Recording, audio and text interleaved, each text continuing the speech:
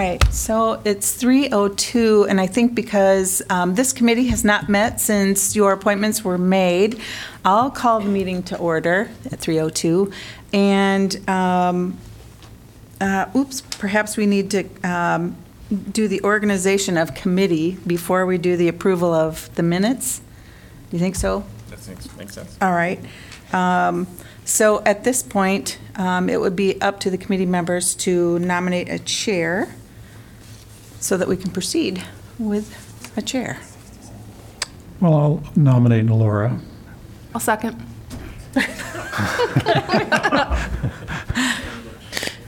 And all those in favor, say aye. Aye. Aye.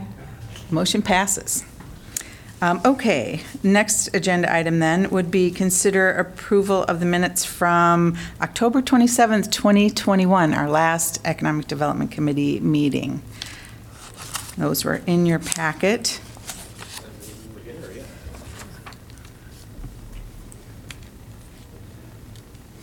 I'll move to approve them. Second. That was Laura. Yep. You can say all. in favor. Okay, I was going to say, I'm like, I don't know, Yeah. is Wendy still? All You were not right, the is chair. there any discussion? Everyone in favor, say aye. Aye. Aye. Any opposed? All right, the minutes are approved. Okay, and, I'm sorry. And now we can move on to agenda item number 4, which is to consider, should be FY24, budget recommendations to the full city council for community development assistance funding for our arts organizations.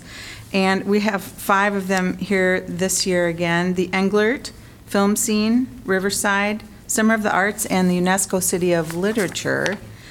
And by just way of introduction, I guess, the city has supported these organizations for many years in the past because they align so well with your strategic planning priorities in building our community and making it a place that people want to live, people want to come, people want to do business and make Iowa City what it is. Every year we have them come and give a short report of about 5 to 10 minutes or so, and that goes along with their request for continued support. And all of the materials that they submitted in support of that request are, all of those materials are in your packet. If you had any questions on those or anything that any of them would be sharing with you today, be sure to speak up and ask. I thought we would go in alphabetical order. So what I'd like to do then, I guess, is invite John Schickadance from the Englert Theater up to any mic. We have several of them, John. My choice, Yes, right? take a choice. Wendy, Yeah. I have a little procedural matter to interject. Okay. So my husband serves on your board, John, so I'm going to recuse myself from this portion, and since Megan is on John's board, she's going to recuse herself from that portion. So I'm going to go ahead and leave, and John, you want to take over presiding Okay. if necessary? All right. Thank you. Will you be in the conference room up here, do you think? I was going to or- get some water. I'll take in the yeah. lobby. Okay, Thank we'll you. track you down. Thanks. Am I good to go? Go ahead, yeah. Awesome. Well, thank you first of all for allowing us to come and speak to you again and for your ongoing support. This last year was a big year for the Englert. We reopened after 18 months of being closed. And when we reopened, we did it in big style. We have increased our programming since reopening by 30% to have our busiest calendar year ever. And so with me coming on board as the new ED, we took that time to really focus on who we are as an organization and our goals for the future. And we've done a lot of work to solidify our programmatic vision and really try to wrap our brains around what we're trying to achieve in this community. That work is still ongoing, but we're really excited about the direction that we're taking. And part of that work really allowed us to review, who are we reaching, who are we bringing into the community, and things of that nature. So I provided some details in the report that I gave, but we've actually seen a large increase of people coming into the area from outside of Iowa City as our patronage. And now 25% of our patrons come from 100 miles or more away, which is pretty incredible to us. And so that's something that we're looking into and seeing how we can sustain and make sure that that we continue to bring people into the downtown area, and continue to support a thriving downtown economy. We have traditionally held several festivals, and that's something that we are looking at and reviewing to see what steps we want to take as we move towards the future, and what role we want to play in that arena. We understand that there are some big opportunities and in bringing people together and making sure that we're presenting art that challenges people and supporting emerging artists and things like that. So we're really taking this year to identify what course are we on and how do we want to sustain that into the future. Does it take on a festival format? Is it something different? We're really looking hard at that. So I've talked a lot about the work that we've done, but I also want to talk about kind of the results that we've seen over this last year. I mentioned that we increased programming pretty substantially. Unfortunately, what we've seen is that ticketing did not come back to pre-pandemic levels immediately, and it still has not come back. I often say that before the pandemic, we were really good at predicting what audiences would do. We could, send out an offer to an artist, bring the show to the theater, and we would have a pretty good indication of what the audience size was going to be. That is gone. The pandemic really affected that, and we continue to see volatility in the market as a result of that. So to date, we are still seeing about a 30% decrease in ticketing since 2019. But we're also seeing more people come into our theater than ever before. And let me explain that. There's more people because we have more programming, right? But the average per show is still down. So it's presenting some real budget challenges that we're reviewing and trying to identify how we can control going into the future. And we're really hopeful that we'll be on a good path moving forward. But the challenges presented by the pandemic have not ceased. And we anticipate that they will continue, obviously, through the end of this year, probably through the end of next year as well. But then we hope to see some real changes coming towards the end of next year.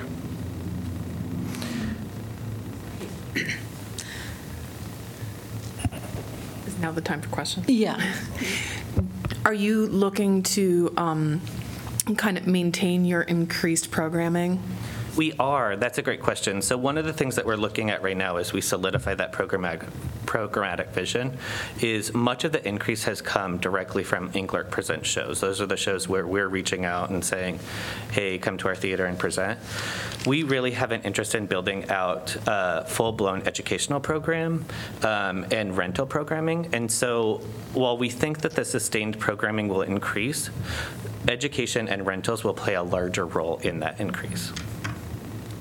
Thank you. I don't have any questions. I just would like to compliment the work the Englert is doing, along with all the others who are present here. I mean, I'm really very impressed and grateful for the kind of collaborative effort that I see among our cultural institutions, and how they are viewing themselves as more than simply a venue for entertainment, but a place to really contribute to our culture in an engaging way and challenge us as a community. And then I always like, I remember last year mentioning some of the shows that I've been to over the last year, and Catfish Keith is one that came to mind partly because he just moved in across the street from us. So He's a neighbor now. we had just met him as a neighbor and then went to see him perform. And I had not seen him perform before, so I was kind of blown away at this transformation of my neighbor into Catfish Keith. Anyway, it was a great show, and it's a great place to see a show. So thank you. Thanks for joining us and for your support. neglected to say that in the packet, I had included a chart of our past funding. And I also, when inviting everybody in for this year, shared the caveat that we were going to have a really difficult budget year coming up, and that it would be difficult for staff to recommend an increase in funding. So thus, the Englert has remained status quo in their request, and that is $50,000 for general operations of the theater and $20,000 for their signature festivals.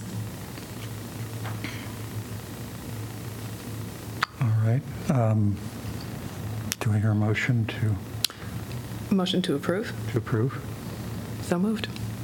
I will second that. And this is to approve the $70,000 contribution. All those It's in- actually to approve a recommendation to full council for the $70,000 right. in the budget. Right. So that's what it is. All those in favor say aye. Aye. Aye. Motion passes. Thank you. Thanks, John. Okay, sounds good. Let's see, next would be Andrew. Uh-huh. F, all right. EF. I know. Let's wait till Laura comes back. Oh, sure.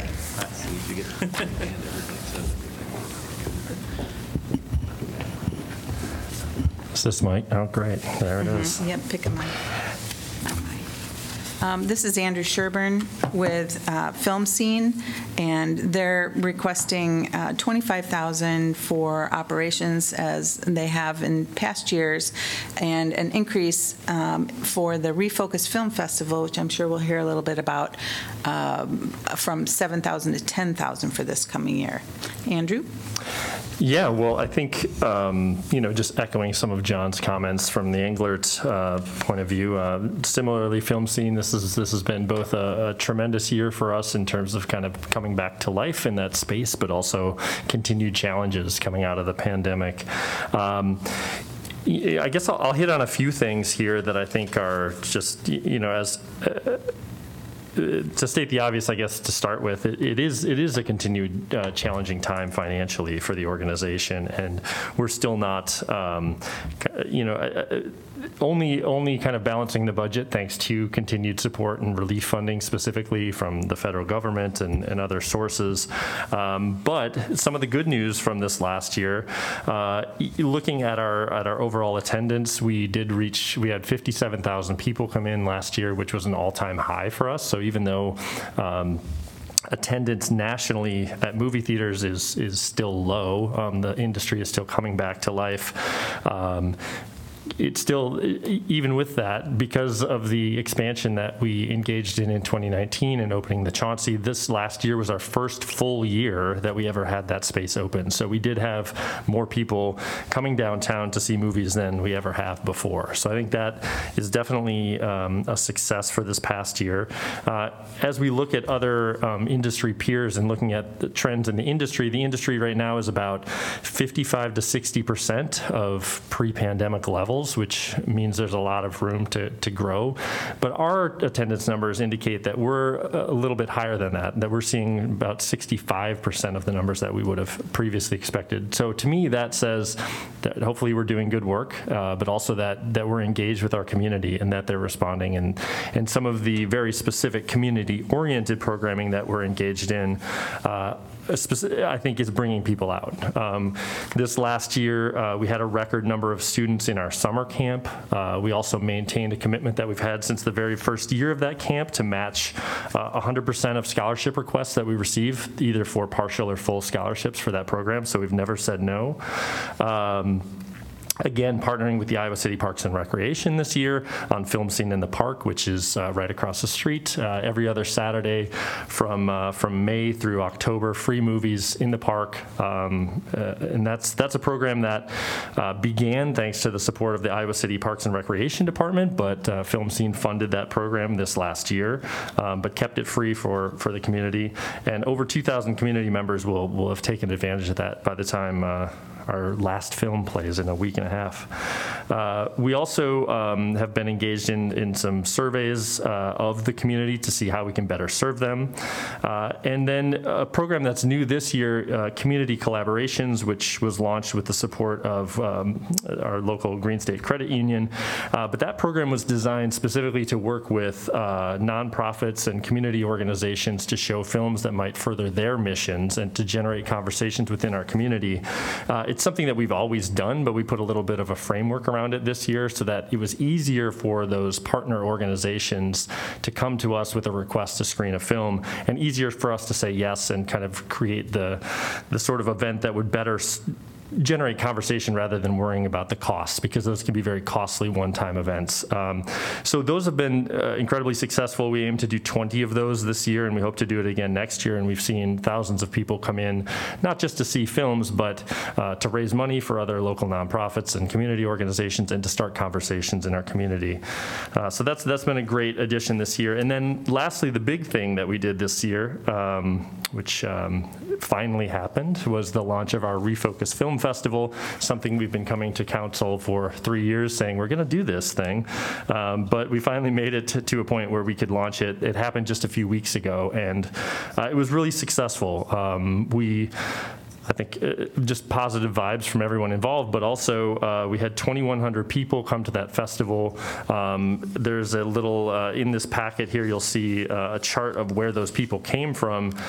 Just with the ticket data that we could track, 23% of those attendees came from outside of our market. So, movie theaters generally draw people from close in. That's just the nature of the business. But one of the things that we aim to do at this festival is bring people for multi-day stays in Iowa City. And so 23% of attendees to the festival came from outside of our market. And there were actually 22 different states represented among those ticket buyers. So, that was, I think, a real pleasant surprise. We weren't sure that we would have that immediate sort of reach outside of our market, but we did. And I just talked to the folks over at Produce Iowa, which is the state film office, and it looks like just in our first year, we're already the second largest film festival in Iowa in terms of attendance, and something that we hope to continue to grow. So I think that's all I've got to say. And I guess I will say, in conjunction with the funding request, I know that that budgets are tight, but we had presented a 3-year plan for the growth of that film festival, and that is why we continue to ask for a small increase for the second year in terms of festival funding, and we hope that council can do that. I wanted to bring up one thing also that I included in the packet, and that is that this year, using ARPA dollars, Rescue Plan Act dollars, the Think Iowa City organization, or the Convention and Visitors Bureau, is doing a tourism grant, or is offering tourism grants for organizations like, actually, probably all of yours would be eligible, and they have grants for up to $30,000. So if our budget lines stay static, that might be an opportunity for you as well. Anyway, on with your questions if you have any. I just have a clarifying question to make sure that I'm looking at the right table. For your 3-year plan for the Refocus, it was 7,500 the first year, 10,000 this year, and then 12. Correct. Okay, yes. thank you. I just want to make sure I was looking at the right spot. So year 1 was the year that just happened a couple weeks ago.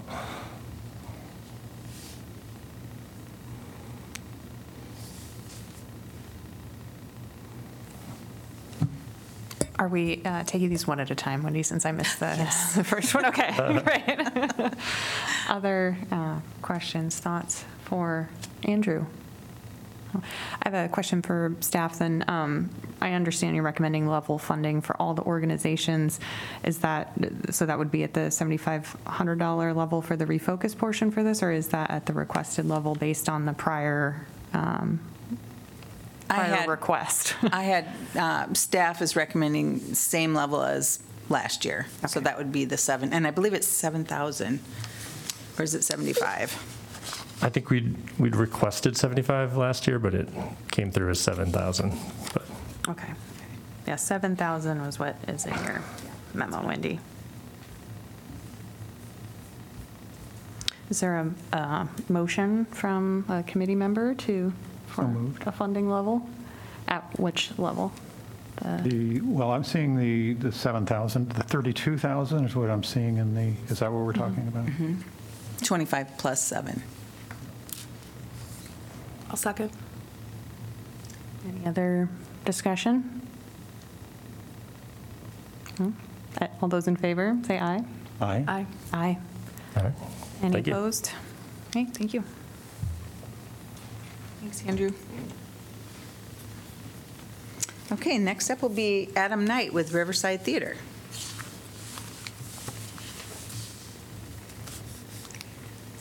Hey folks, good to see you again.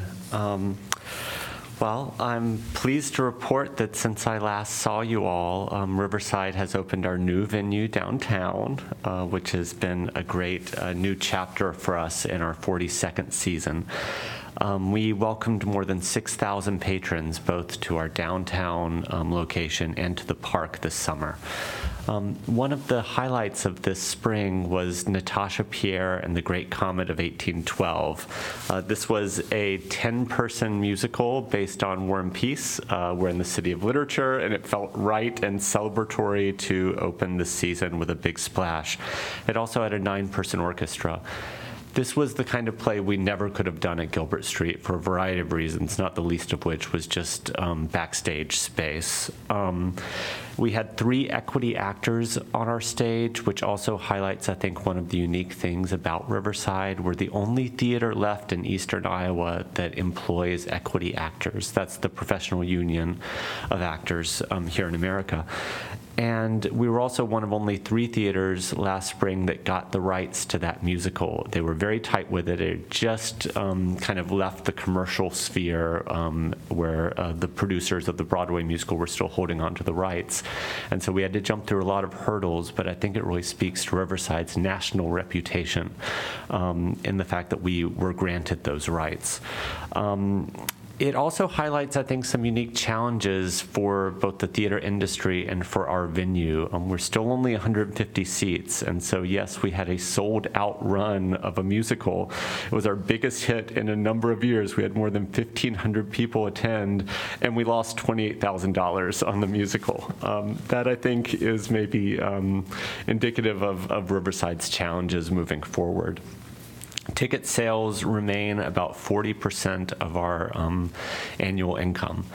That's not entirely outside the norm for not-for-profit professional theaters, but for us, it's made about 10% harder because of Free Shakespeare. That said, Free Shakespeare is one of the real jewels of our programming. It represents a more than 20-year partnership with the city, working with the Parks Department at the festival stage, and for the last 4 years, since 2018, that's been free. This past summer with Henry V, we expanded performances from 2 weeks to 3, and we welcomed 2,271 patrons. Those patrons surveyed, of the patrons who filled out surveys, 50% said they'd never attended a Shakespeare performance before. That's huge for us, and I think that part of the success of that program has been eliminating any financial barriers to attendance.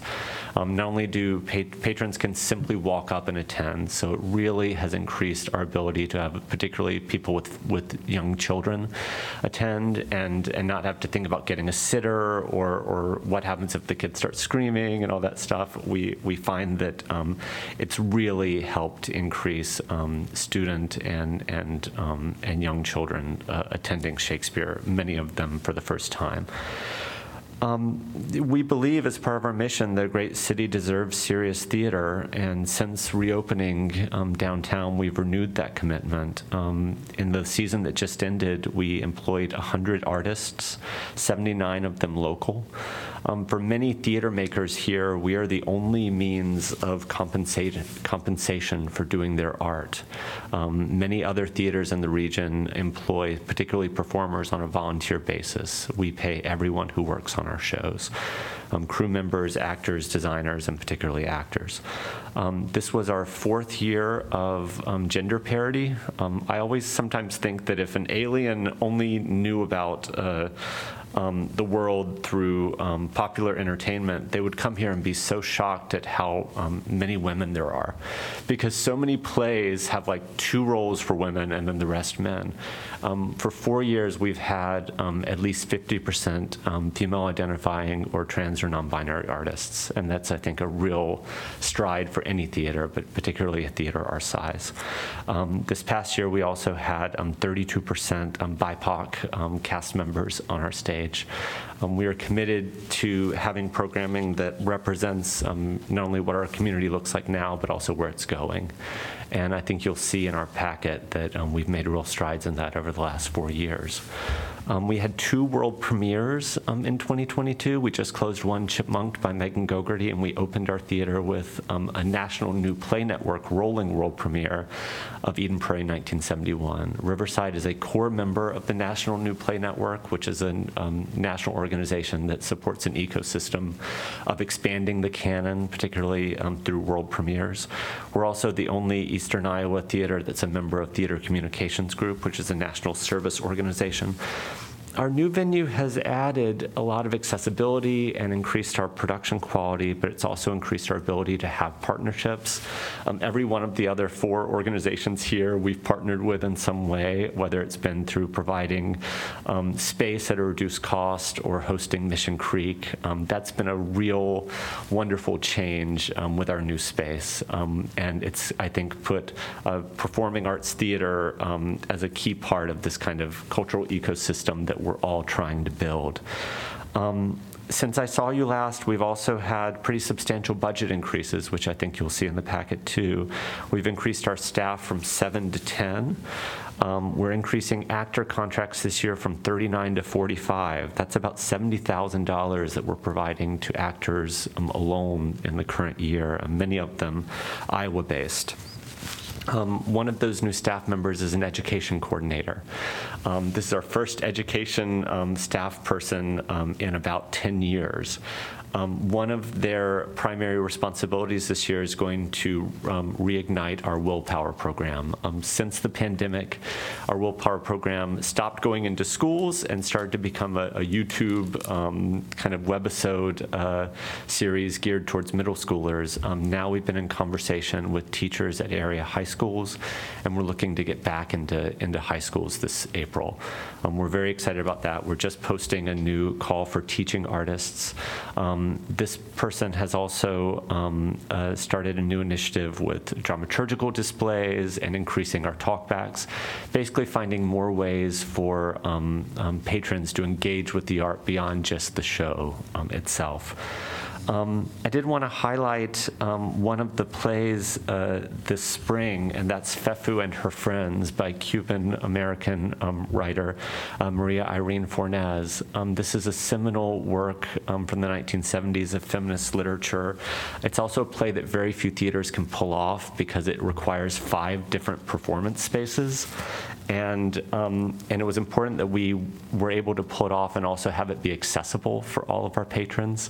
And so we're essentially turning as many spaces as we can into a performance venue where at a certain point the audience is asked to split up into 4 and go into different rooms.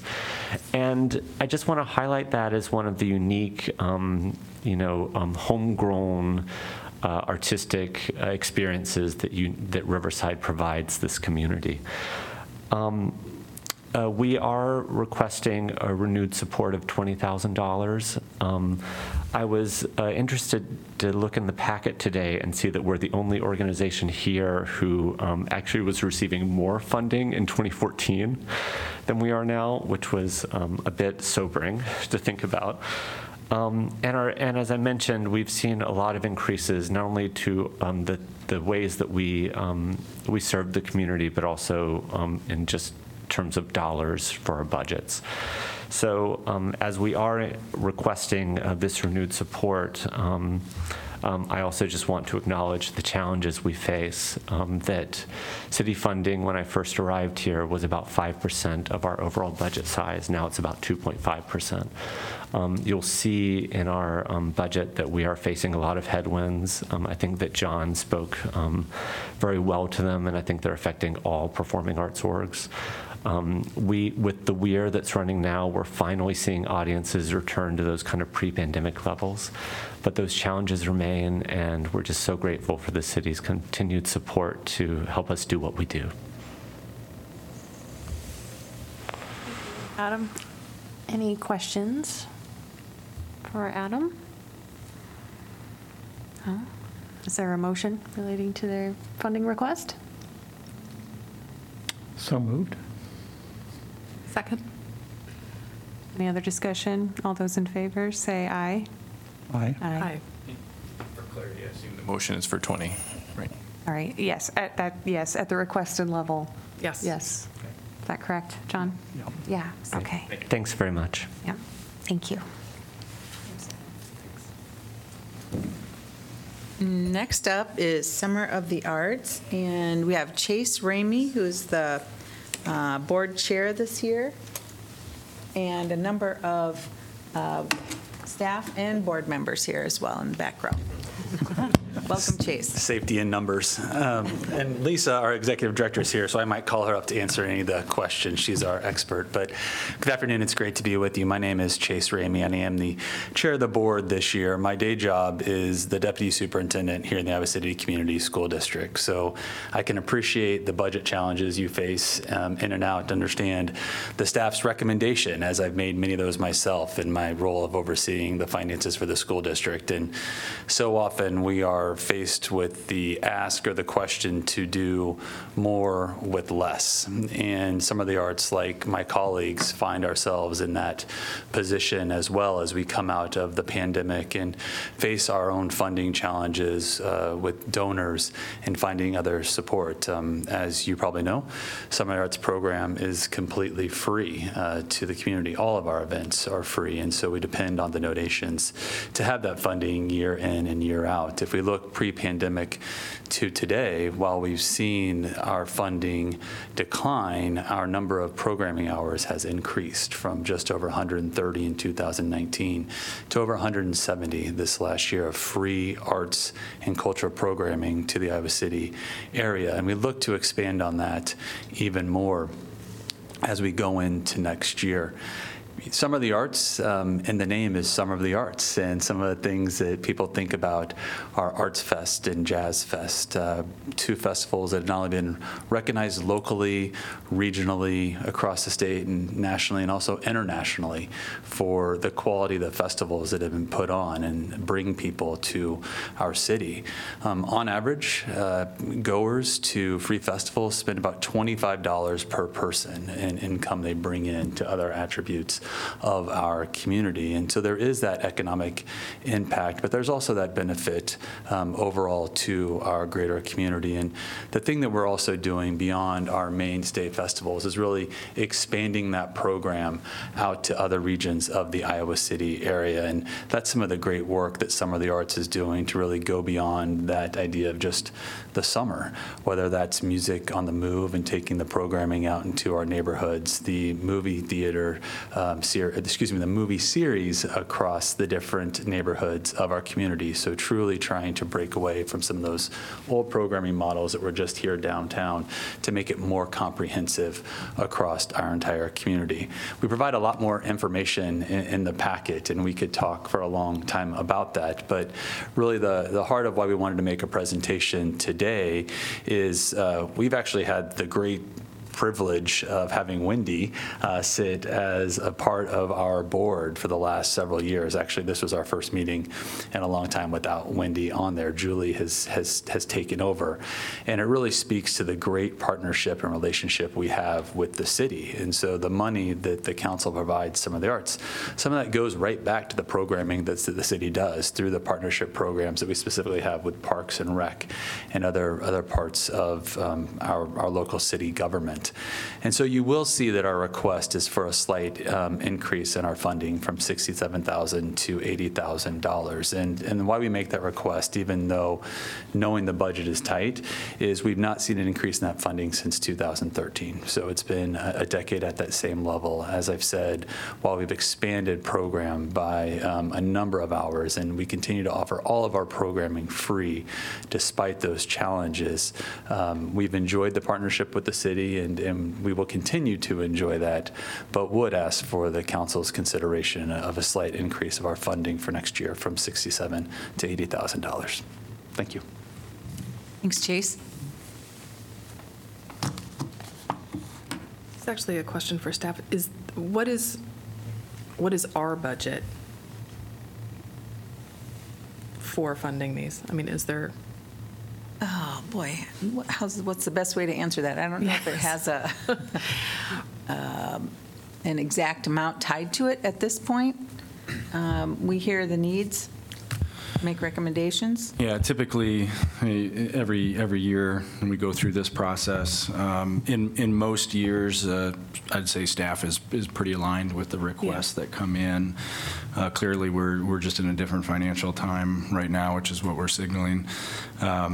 But the numbers that you are voting on here with this committee, we then place into the budget, which the council adopts in March of next year. So, specifically to Wendy's budget, it does have all these funded organizations in there, and then there's a few other activities that we do supporting our local SMID districts. We fund some economic development programs as well. There's some grant programs and things like that that constitute the entire economic development budget. Well, Summer of the Arts is the organization I'm least familiar with here, so I maybe have some questions for you, Chase. Sure. So are there, the scope of programming I think that you spoke to is maybe, not just contained within the city of Iowa City. Does the organization get support from like the city of Coralville, for example? No, not currently. Or am I wrong on that, Lisa? See, this is why I need to bring Lisa, right? She has been good at that conversation. Technically, we don't receive regular support from Coralville. The only thing we've done is we did do a movie there this year, which Okay. they sponsored. Okay. And we've done a movie for a couple of years in Hills, which is sponsored by Hills Bank, since they're located in Hills. But no, we don't receive support from Coralville. Okay, thank you. And you gave a statistic, Chase, of, you expect people to spend maybe $25 when they come to a festival. Is that like in our local businesses, or is that to the vendors who are, let me just kind of frame it this way, where I'm going with it. Like in maybe Jazz Fest is an example that comes into my mind, as sometimes the food vendors and those kinds of things aren't necessarily like local businesses, right? So is that, is the money that's, you would expect people to come and spend, do we think it's staying here? Is it going to the people who are coming in from out of town? Perfect. I Thanks, don't, Lisa. I'll let Lisa answer, then I'll add. I was just going to say, first of all, as far as our food vendors, majority of them are local businesses Okay. that vend at our events. There are some that come from outside of the area, but I think that the figures from the Americans for the Arts, that is money that comes back into the community. Okay. And if you're ever downtown during Arts Fest or Jazz Fest, food vendors tend to be busy, but so are all the restaurants too. And that's something that we highly encourage is, take a break, go check out one of the restaurants, do a little shopping while you're downtown. So that is money that comes into our local economy. Okay, thank you. Yeah, I'd love to, I don't know how my colleagues feel. I'd love to see even more of that, those partnerships with the local businesses. And we continue to work with the city and with Jeff specifically on that, as how do we ensure that as we have festivals downtown, limit road closures or making sure that there is access for people to get downtown into Iowa City. And as we set up our festivals on the streets, how do we make sure there is still that access? Because we want to be good partners, right? Yeah. We understand that that is good for everybody in the community. And so it's meant to complement some of the great things that are going on downtown, not displace or replace any of them on those weekends. And I think you maybe just got it, because that was going to be my last question, was about road closures, because I think you folks have the most of the festivals downtown, and it feels so. full disclosure, my office is 3 blocks up the street on Right. Washington. Right. So we feel it when that's a Thursday through Sunday kind of. That changed this year, though, for you, because that was only Arts Fest that was closed that long. We didn't close Washington until Friday morning, right before the artists started coming in. Oh, good. So that was a change that we made this year, and we've been doing as much as we can to shorten those road closures. And we actually have already talked to the city about next year for Jazz Fest, having the roads closed later, not doing it until Friday morning rather than Thursday afternoon, keeping Dubuque Street open. So we've really been conscientious about that and looking at how long does it take us to set up, when do we actually need to close the roads? And because we did purchase a lot of equipment this year and we're not relying on an outside vendor who has to set up at a certain time, Sure. we have a lot more flexibility with that. I really appreciate that. Thank you. Any other questions? Is there a motion for funding for Summer of the Arts?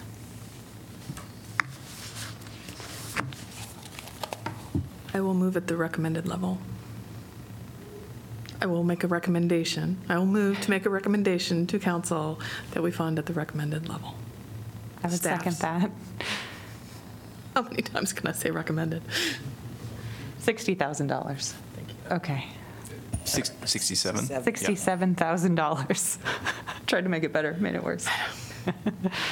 All right, any more discussion? I just have and I know that we're not through everyone, but one of the themes that's coming out to me that's really, and I don't know if there's a place to be able to speak to this, and maybe as a group question, is it's incredibly impressive that each group that has come up has talked about you expanded your programming in light of, the pandemic kind of, I hate to say normalized, but at a place where people are starting to come out, right? But you're also noting that there are incredible challenges. So just as a very neutral question, why are you expanding at this point? And I don't mean it in a critical way at all. It's just, I'm genuinely, I have some thoughts, but I just would like to hear more about, because every single, and I know that Upcoming is doing the same, everyone is saying, we're expanding, we're doing more, and yet, Well, our budget's shrinking, yours are, I'm just curious. And I can't speak for the other organizations here, but I mean, it's important. This is an important piece of who we are as a community. It's an important avenue to provide to all of our citizens, both locally and further away. And as we look at reaching the very diverse areas of our community, we're realizing that we need to reach out to folks in different ways than we have in the past. And so as you look at how we do that, it means we have to do things differently.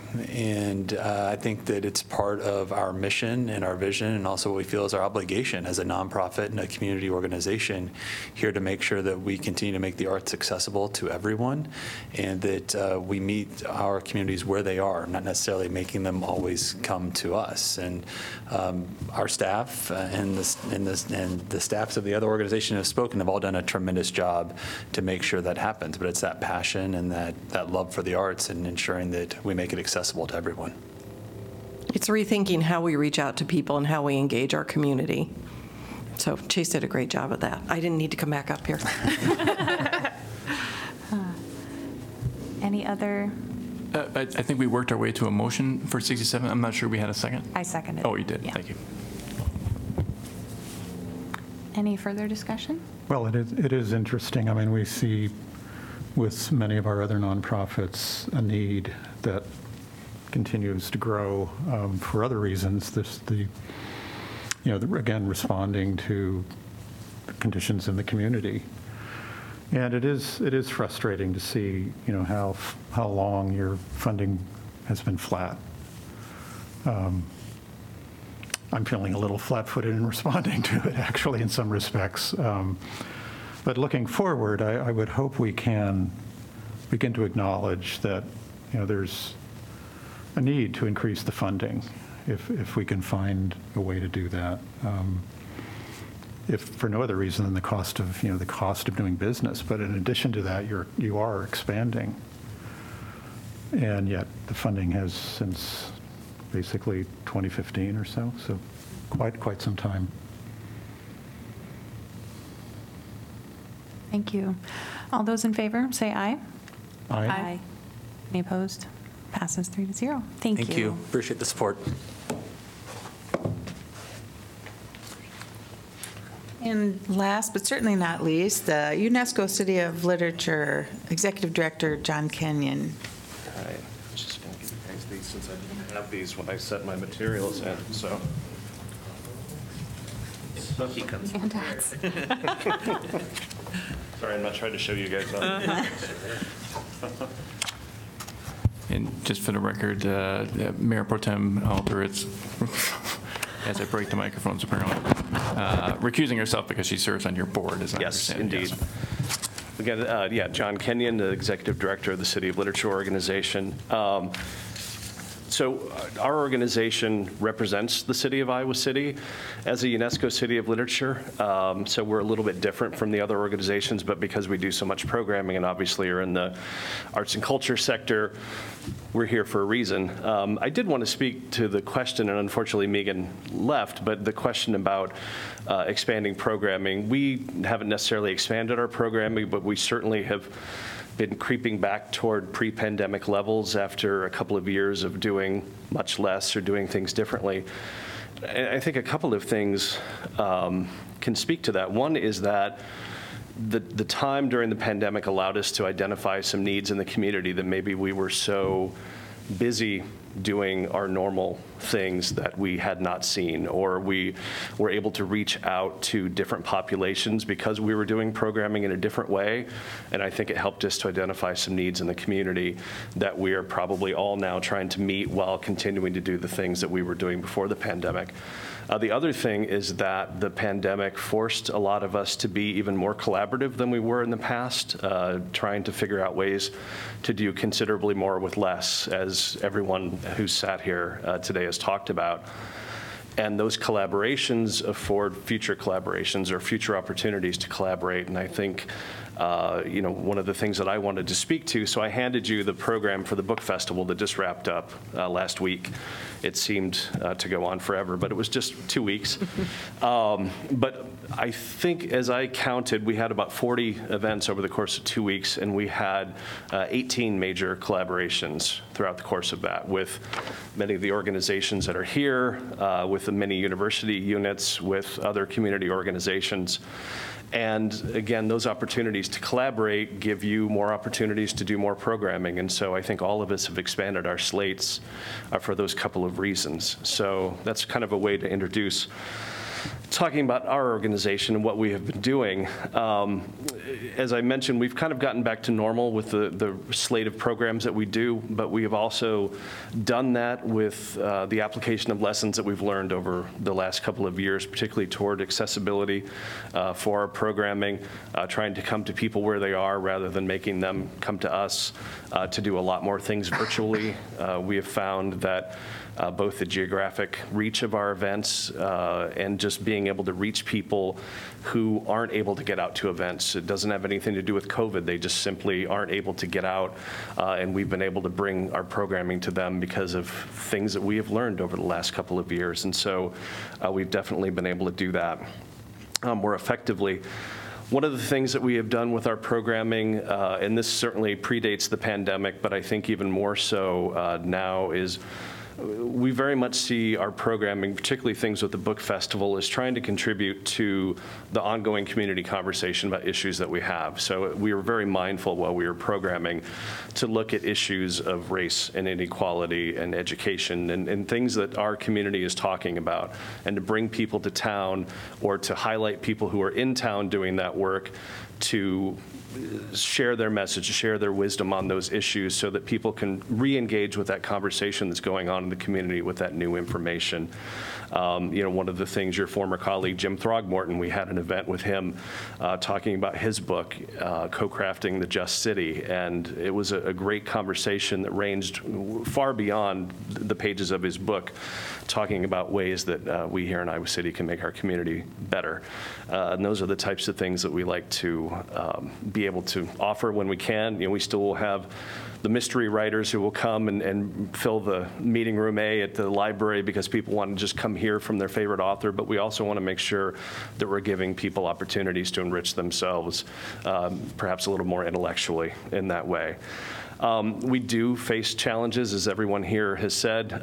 We don't have a venue where we charge people to come to our events. They are almost all free, and when they are not, we are having patrons usually buy tickets at some of these partner organizations to provide some of that programming.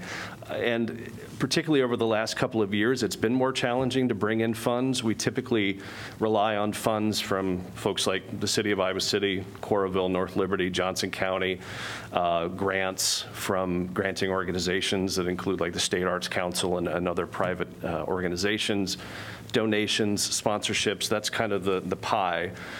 Donations and sponsorships and some of those granting opportunities are certainly less than they were 2 or 3 years ago. I mean, we all know why. Obviously, a lot of priorities changed, and rightly so, but it has made it more difficult for us to even maintain. We've been able to stay there, but we certainly appreciate the support from the city, and would ask that continue at the level that it has been to enable us to continue to do the work that we have done. Other than that, I just wanted to mention a couple of things. One thing, we have expanded our programming in some ways. One thing, we just took over the Poetry in Public program from the City of Iowa City. Seemed like a great handoff for us to be able to do after Marcia retired, and wanted to make sure that stayed in good hands. And so we had our first season with that, and we had a wonderful event during the Iowa City Book Festival where we had about 40 people who had participated in that come and read their work down at the Iowa City Public Library. And it felt like, for those of you who know our One Book, Two Book Festival, where people get all dressed up and have their kids come read their work, it felt like One Book, Two Book for adults. It was, people brought their whole families and read their poems and really had a great opportunity to celebrate it. So it's things like that we're continuing to look to do, both partnering with the city and other organizations to just make literature more accessible for people. And then the last thing I just wanted to mention is that we are the organization that manages your designation as a city of literature, and that means helping to keep Iowa City top of mind for people around the world who think of great literary cities. I'm currently serving as the coordinator for the Cities of Literature at the UNESCO level, so I have to wrangle all 42 of us now and try to get us to participate in meetings and do collaborative projects and those types of things. But when I do travel overseas or talk to people in different parts of the world, they know Iowa City. They know Iowa City is a literary hub, and there are many reasons for that. And we just continue to try to do that work to keep that profile high, to provide opportunities for people here in Iowa City, particularly for our writers and readers. And we thank you for the opportunity to continue to do that. So I'll just leave that for any questions now. Thank you, John. Yeah. I did see, at least on video, the talk on Jim's book, and it was great. It was really fun to hear that. Yeah, it was a great session. Mm-hmm. It's really nice to have content available online. And as you said, not just pandemic related, but sometimes people just can't get out, and this is the type of content that I think lent itself very well to that. Yeah, well, it's fairly evergreen as well, so that people can engage with it at different points and still take something away from it. So. Anything else for Mr. Kenyon? I can make a motion, right? Okay. I'll move to approve the funding at the recommended level. This one is $60,000. I'll second that. Any more discussion, John? All right. In favor, say aye. Aye. Aye. All right. Passes 2-0 with Alter having recused herself. All right. Thank you very much. Thank you, John. Thank you, John. We'll give Megan a minute to come back in.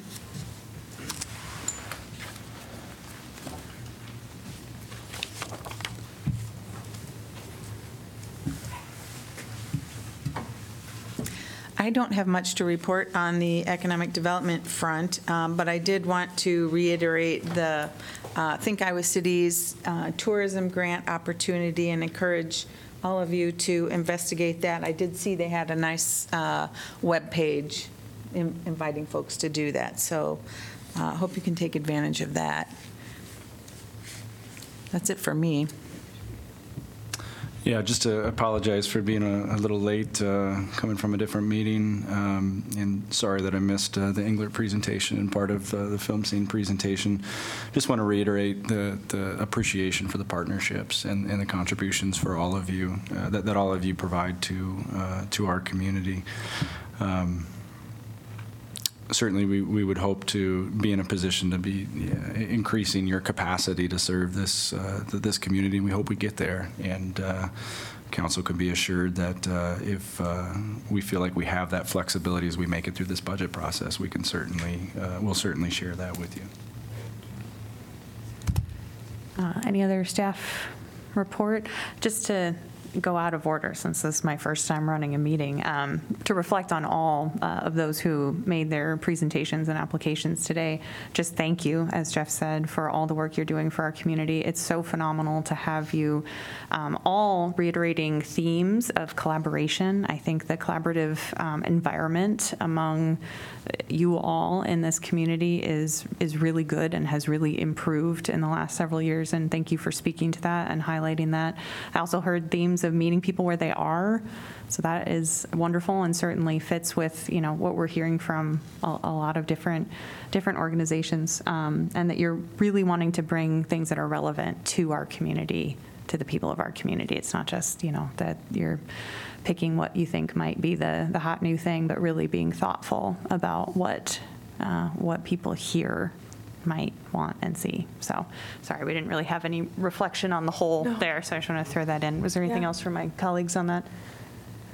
No, I would just second what you said, and I'm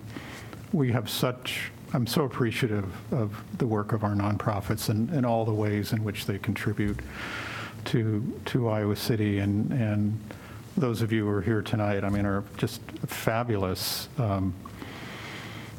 Fabulous team in terms of providing what you do. One of the strongest, in my view, in terms of all the various nonprofit groups that we have. So thank you for all you do. Just want to say that I was incredibly struck by the phrase cultural ecosystem, and to have you all in this room and to see how you each have your own specific brand in the best possible way, and flavor and niche, and yet it all does intersect and flow so well, and it literally is giving me goosebumps. So just thank you, because I know it's increasingly hard in this day and age with the specifics that you talked about, but even culturally, to continue to advocate for and bring and present the importance of arts by manifesting it. So it's just awesome. Yeah, I did want to mention, I saw the Pierre show, and I loved what you had to say, that it was a fabulous show, sold out, and you lost $28,000. And sort of the story, the story of life in Iowa City, perhaps, at this point. Thank you all. Yes. The next item on our agenda is committee time, which I don't know what that means. I assume it's time for us. Welcome to my world. To present anything that we may want to speak on, or? Sure, or any questions you had, or direction you might want to give, that kind of thing. Yeah, this goes beyond the support for the individual arts organizations, but this group does not get together very often, and so we always would welcome any thoughts you had on economic development related actions that the city's doing. So sometimes we would update you on any grant programs that we have, things of that nature, but also just welcome your feedback and your guidance as we are continually looking for ways to support the workforce and the businesses and arts and culture organizations in town. Yeah, I wonder, just kind of thinking structurally, if there's I don't know if our group is better or even full council, but kind of the changing landscape we're seeing with economic development organizations in our community, and just kind of making sure we're being updated on that, and maybe even pulling better together into some part of that conversation. I don't know what would be the most salient for things that we would actually be addressing, but that's something that came to my mind. Yeah, and I think you've got the ability to kind of create your own roadmap with this committee. Historically, this committee has really looked at these annual funds that we have to support organizations, and then has come together to really more heavily scrutinize the tax increment financing projects that we've done before they go to the full council. That's not necessarily a written in stone scope. If there are some, other updates or discussions you want to have, like you just mentioned, we're happy to pull together meetings and present and discuss and things like that. So you guys can give that some thought. We'll go back and think about the ongoing conversations with ICAD and the business partnership and Think Iowa City and such, and figure out the best way to bring that back to you at a time.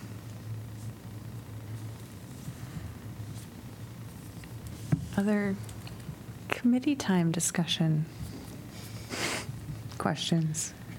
I'm going to have to think on that, but I guess. Okay, keep thinking. I will keep thinking, otherwise I've got a year. Well, I hadn't, Hopefully I don't recall that agenda item the last time, but yeah, actually, based on what Jeff was just describing, perhaps we could give that some thought. Good. I'd be in favor of convening more, to talk whatever we can that's helpful to move economic development things along or bounce ideas. Yeah, one thought that we've had, as we're systematically working our way through the ARPA grants, again, how we're distributing the $18 million that we received as a community. I think you're generally aware that we were prioritizing some of the more urgent matters that you identified through that process. But we did have a business, arts and culture, tourism support category. We started with the grants that Think Iowa City is offering that Wendy mentioned, but we hope to still have some more capacity to do some things with those dollars to support the business community and the arts and culture community. So that could be something as we look to 2023 that the three of you could help shape before we take anything to the city council. And I think we did we do 250,000? Was that allocation to Think Iowa City, or is that a different? No, that was maybe their. I believe it was 125 for the grant program and 125 for the lost hotel motel revenue. So I think the grant program is 125, I think. Okay. Yeah. Of that 250? Of the 250. What was the total kind of range that we'd talked about for that category? Give me a minute, I can probably You don't know, bring that that's up. okay. Sounds like maybe we're adding something to a future agenda or talking about, do you guys need direction from us on time frame or frequency? Are you comfortable suggesting when we convene again if it's not relating to a specific timely proposal? Yes, certainly. We could, I think the logical time might be shortly after you get through budget, so early, February, March-ish of next year, unless there's something that comes up that's more urgent. We had about $1 million was envisioned for the category of small business, arts, culture, and tourism investments, and so 250 of that's been committed. So we still have a little bit of room. Again, understanding that all these buckets have to interplay, Right. and we're spending over in some and we're spending under in some, so that million's not a hard number, but that was the rough estimate.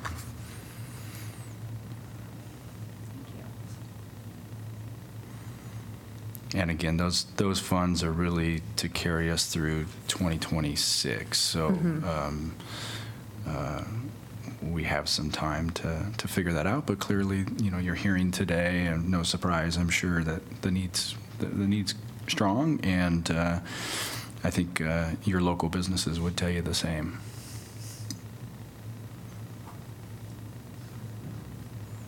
Anything else for committee time or segue, other business? No? Anything else from staff? No? Okay. Motion to adjourn? So moved. Second. All in favor, say aye. Aye. Aye. Aye. We are adjourned. Thank you.